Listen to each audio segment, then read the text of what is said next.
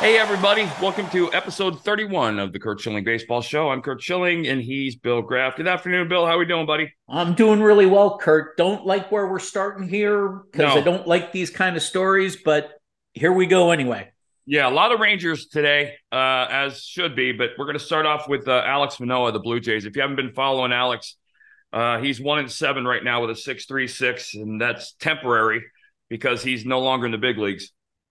He was shipped all the way down to their minor league complex in Florida, not AA or AAA. And this is a guy, by the way, who was 16-7 with a 2.2 last year and finished third in the Cy Young voting. How does something like this happen? First of all, it's not a physical thing. This isn't a mechanical adjustment or an arm adjustment. This is a completely mental thing, and I'm going to explain how. So, and I'll use a personal story because I experienced this.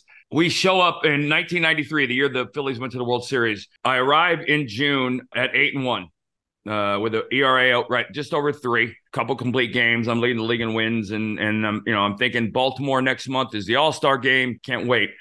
From June 16th to July 11th in 6 starts, I went 0-5 with an ERA, and this is not a typo or a mispronunciation, an ERA of 10.31 and a 2.21 walks and hits innings pitched in 26 innings over 6 starts. The innings pitched were what surprised me, Curt. Your Yeah. career, there's 7s, there's 8s, there's 9s. Yeah. In that stretch, there's 2, 2.1, Yep. 3. Yeah, it was by far it happened for a couple of different reasons. Number one, because I had I lost the ability. I was on the mound and I was literally afraid to throw the ball over the plate. For me, a strike was going to be a double. It was terrifying. And I remember a sleepless month. Managed to get back on track and finish the year 16-7. We went to the World Series and stuff like that. But this stuff happens. Sometimes it happens. Like for me, in over a month, a couple of bad starts, and mentally I got into a place. And basically what happened was Darren Dalton called me out at the end of this, and the media confronted me about it. And I had to get up and dust off or lay in the dirt. And I chose to get up and dust off. This guy has zero confidence. He's on the mound. It's literally challenging because you don't want to be out there because you don't feel like you can compete. And I'm sure I'm not probably telling you exactly what's on his mind, but I'm giving you a ballpark of what is going through his mind. I think he is having a horrific season. Every start is a nightmare. And so AA and AAA doesn't get things right. You need to go back and take a breath. And this is the kind of situation where I feel like, I learned how to mentally adjust a guy in a very short period of time. I learned it from the best ever, Johnny Padres, who did it for me. But anyway, he needs a mental reset. So this is going to be a very different. There's no cameras down at the complex in Florida. They'll be able to do their things. And this, like I said, it's not about results now. It's about getting out there and taking the mound with that confidence. Because, I can remember I'm in the middle of a month. I can't get anybody out. And I can remember feeling like I was on the mound at times that year where no one could touch me. And I couldn't figure out how those two could be under the same umbrella. But it happens. It happens. And it's one of those things, like I said, you either get out of it or you go away. I'm pretty sure he's going to get out of it. Toronto did this with Roy Halladay in 2001, Curt. Same thing. You're talking a supremely talented pitcher. Yes. I actually had a long discussion, a long chat with Roy before that all happened. Brian Butterfield was a coach there, and he had asked me to talk to Roy because Roy was struggling. They sent him all the way back to AA or A ball or something. A ball, I think. Yeah, it was a confidence thing, and he clearly picked himself up and dusted off and ended up in the Hall of Fame. It happens. It happens to the best of us, and it's like I said, for most guys, for the good ones, it's a temporary thing. You go through it, and I never went through it again. Never. I had bad starts, a couple bad games or whatever, but I never went through it again because I just never allowed myself to mentally go there again. And that's where he's going to have to be and going to have to get to. Staying on the mound, and this is the ultimate, I hate to say I told you so's, and it is. I had the over-under on Jacob deGrom and starts this year at 20, which was excessive by a lot. He's out 5 years, $185 million, and he's out till probably, I'm going to say 2025. Given the timing, and it is his second. He's going to have Tommy John to repair his ulnar collateral ligament again. He's 35. So we're not talking about a guy bouncing back. A lot of people don't realize his career got started late. He doesn't seem that old, but his career got started a little later than most. But it was a career, I think, that had him in the discussion. Had he been healthy, which is a huge, I mean, you're talking about a Koufax-like performer, a Pedro Martinez 99 type guy, probably by far the most dominating pitcher in baseball when he was healthy. I always look at him as a guy who had as good a command as I did, but threw 100 and had all the breaking pitches I didn't have. So he's out, and that's sad, and that stinks because he's a good guy, and he's a guy you pay to watch play. But and this is where we're going to stick for quite a bit of this show. The Rangers, they're doing fine. Marcus Semien had what was it? This was through Tuesday. He had a 25-game hitting streak. He went 0 for 4 on Wednesday. Yep, it's the second longest streak in franchise history, tied with Michael Young in 05, Ian Kinsler in 08. By the way, I'll just tell you as a pitcher, I ended a couple of these, and I knew going in when guys had hitting streaks, and I went extra hard because I wanted to be the guy that stopped the streak. And pitchers recognize this, but it's the second longest streak in franchise history, 3 shy of tying Gabe Kapler's streak of 28 in 2000. They are now first in run differential, the Rangers are, by 23 runs over Tampa. Over the last 30 days, they're ranked 5th without DeGrom, 3.52 ERA.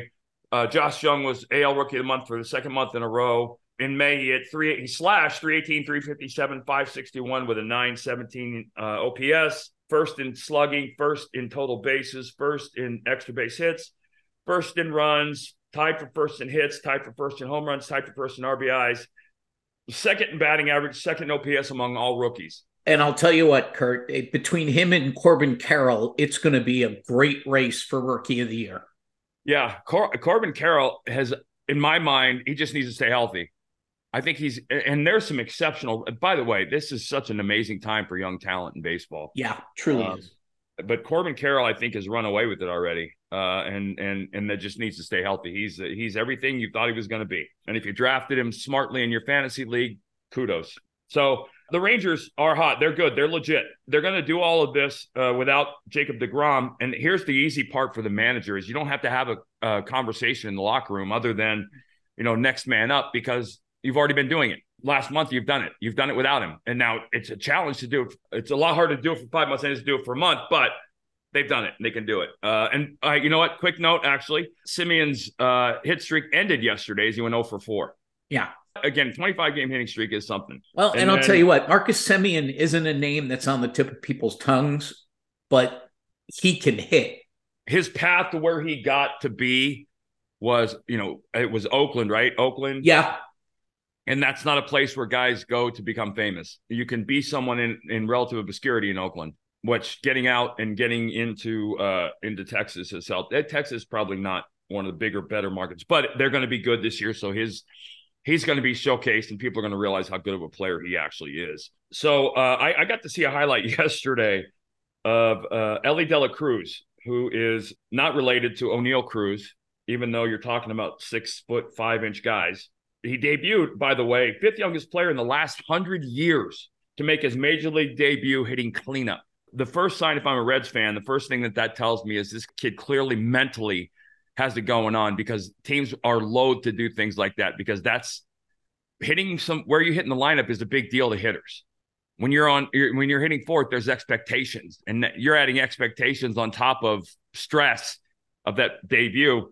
Walked in his first plate appearance, doubled in the third, walked in the 5th, punched out in his last inning of his debut. The next day, yesterday, he hit a 458-foot home run. I think the measurement was about 458 feet short because it was a bomb.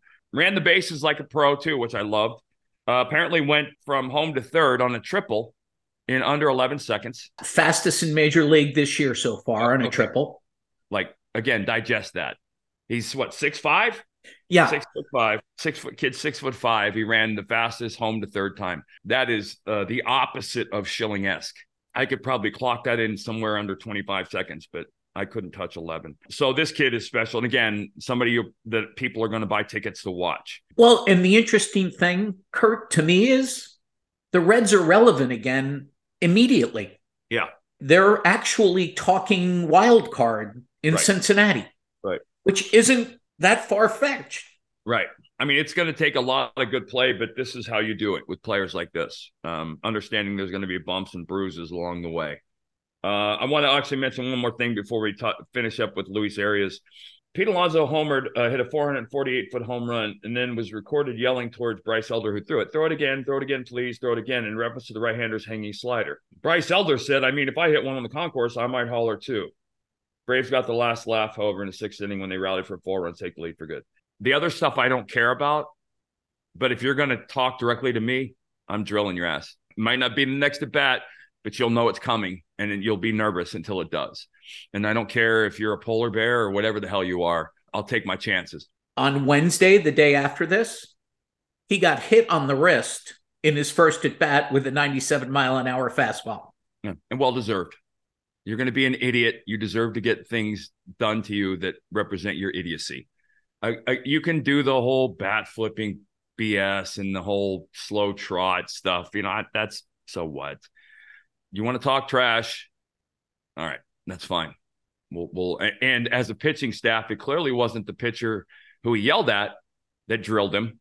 There's no place for that, you know. But this guy's part of his whole shtick is being a showman. So, you know, if he thinks that's showmanship, then he's going to wear it often, as he should.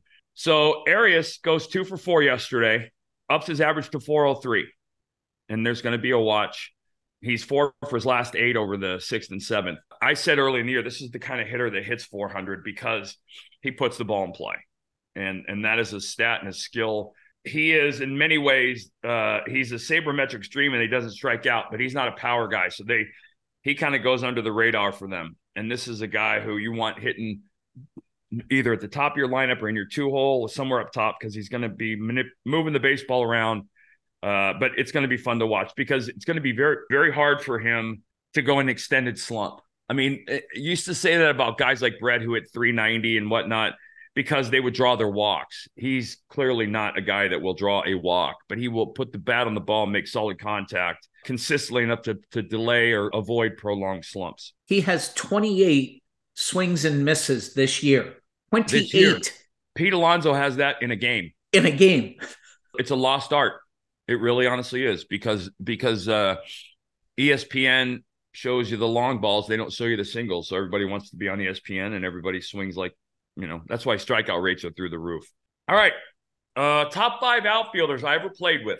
I'll give you my 5, but I'm going to caveat it and add a bunch of names. All right. Because there's guys that I played with I know you don't know. And then there's some sleepers. But I would tell you that the 3 most athletic outfielders I ever played with all played in the very same outfield at the very same time. Steve Finley's my number 1. And it's kind of clear cut there's a couple caveats, but Steve Finley's up top. Coco Crisp. However, Steve Finley, Mike Devereaux, and Brady Anderson all were in the Baltimore Oriole outfield in 1989 and 1990. Think about that. That was the most, and I remember it very vividly because every day in batting practice, they would challenge each other to take away home runs. And they would do stuff that Ken Griffey Jr. would drool over. It was unbelievable to watch. But my top 5, Finley, Dykstra, Damon, Brady Anderson, Coco Crisp. Those 5 guys, for me, were in the top 5 because they could go get the ball. And when they got the ball, they caught the ball. You know, Lenny could make it look acrobatic and funny, but he would catch it. It's funny because Lenny didn't have a very good arm, neither did Johnny, but that wasn't, we'll talk about arms in a second, but my criteria was catching the ball. I didn't care about the throwing part. And those guys went and got it. Here's some honorable mentions. Doug Glanville, Trot Nixon, Danny Bautista, Dave Roberts are all of my top 5 outfielder guys. Gerald Young from the Houston Astros, 1991, center fielder. We used to call him High Pockets because his butt was so high up his back that he could reach over his shoulder and get his wallet out. 1995, I played with Andy Van Slyke in Philadelphia. Bobby Abreu is up there too. J.D. Drew, outstanding defender. Milt Thompson. And here's a caveat guy for you, Bill. I played with Kenny Lofton in 1991 in AAA Tucson. Kenny was a borderline Hall of Fame player. Oh, no doubt. And got less than 5% of the vote and was off the ballot immediately, which is another reason the writers suck. But Kenny Lofton, he was special. Other guys, the best arms I ever played with. Every one of these is probably not going to come as a surprise. The best arms I played with in the outfield, Jose Guillen, and Raul Mondesi were both right there. Mark Whitten and Bobby Abreu with J.D. Drew at the end of that list. Those were some of the – I think they were probably the best arms of my generation. I remember Mark Whitten had a cannon. Oh, my God. I still think Jose Guillen had the best arm of all of them. Jose Guillen did, huh? And if you watch, there's a throw in – I think it's in Colorado when he was with Pitt. It is. There's a highlight on YouTube of Jose Guillen getting a ball bouncing off the fence from deep right field in Colorado and throwing it in the air on a line to third base and coming in chest high. And it's probably one of the better throws I've ever seen in my life. Yeah, I felt Bobby Abreu had a very underrated arm. J.D. Drew had a cannon. And one other outfielder I forgot to mention that's on my list, Jim Eisenreich. Jim Eisenreich was a phenomenally gifted athlete. He was sneaky fast. He was sneaky fast. He was a solid, and again, my outfielders just catch the ball. That's all I ever wanted. I didn't, if you covered more ground, that's awesome. But I wanted guys that caught the ball and did the fundamental things, and all those guys were exceptional at it. Doug Glanville was one. Danny Batista, I played with him in Arizona. He was a sleeper on that list, but Danny was an incredibly solid, fundamentally sound player. And I think I always thought that maybe he could have gotten a little more playing time and been better if he had gotten exposure more. Great teammate, great guy too.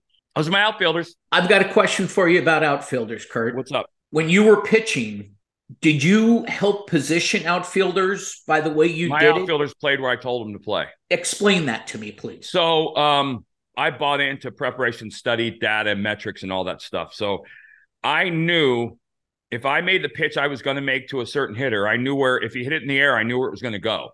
So you'll see there's a highlight or a video about in Arizona that was done, and they were talking to guys on the team about me. And Luis Gonzalez, he said, Curt used to tell me like where to line up and play on guys. And I said, and Gonzo says, what if they hit it over my head? And I said, this is what happened. I said, you're going to play here and do this. And a lot of guys would say, well, what happens if he hits it? And I said, if he hits it over your head, then I made a mistake. And I'm not going to defend against mistakes. I know where he's going to hit the ball in the outfield. I want you to be there. And that's how it was. And I earned that right. I sat in my defensive meetings. So I had, and generally that was why I had my second baseman and my shortstop was my defensive captain. If I needed to move outfielders, I'd tell Dustin Pedroia or my shortstop, hey, listen, move Johnny X, Y, and Z. Or I would tell them, I would go up to the outfielder before the game and say, listen, for A, B, and C, I need you to play about 15 steps, 20 steps to your left or 20 steps to your whatever. And the other thing it got him invested. It wasn't normal. Other pitchers didn't do that. And so I think there was an inclusiveness to my start in the sense that, hey, if I'm going to do this, I'm going to need you to help me do it. That's how it worked. I mean, you go back and look at the end of Tony Gwynn's career. It was one of them. That was what Gonzo was referring to. I told, when Tony Gwynn comes up, I want you to play 30 steps in. And I told Finley, I want you to play over in left center. And I want my right fielder, Reggie Sanders, I want you over in the right center field gap. And if anything goes to the right of anybody, then I've made a huge mistake. That's how it went, because I knew I wasn't going to make him swing and miss. I knew he was going to hit the ball on the ground or in the air on the left side, and I wanted people there. That's how I defended him. I can't imagine, though, if I could have positioned Steve Finley, Mike Devereaux, and Brady Anderson, I might have never given up a fly ball hit to the outfield in my career. When did you start figuring that out? Early in the mid-'90s. I had to earn that reputation first. Right. I had to be that guy who, and so, mid-'90s, 95, 96, 97. 97 was the first year Tito kind of gave me full autonomy to handle my defense. That is awesome. All right. So outkick.com, guys. On the right side at the top of the screen, you'll find the shows. Click down. You'll find the Curt Schilling Baseball Show. We're on Spotify as well. Bill, you guys have a great weekend. I will catch you on Tuesday next week.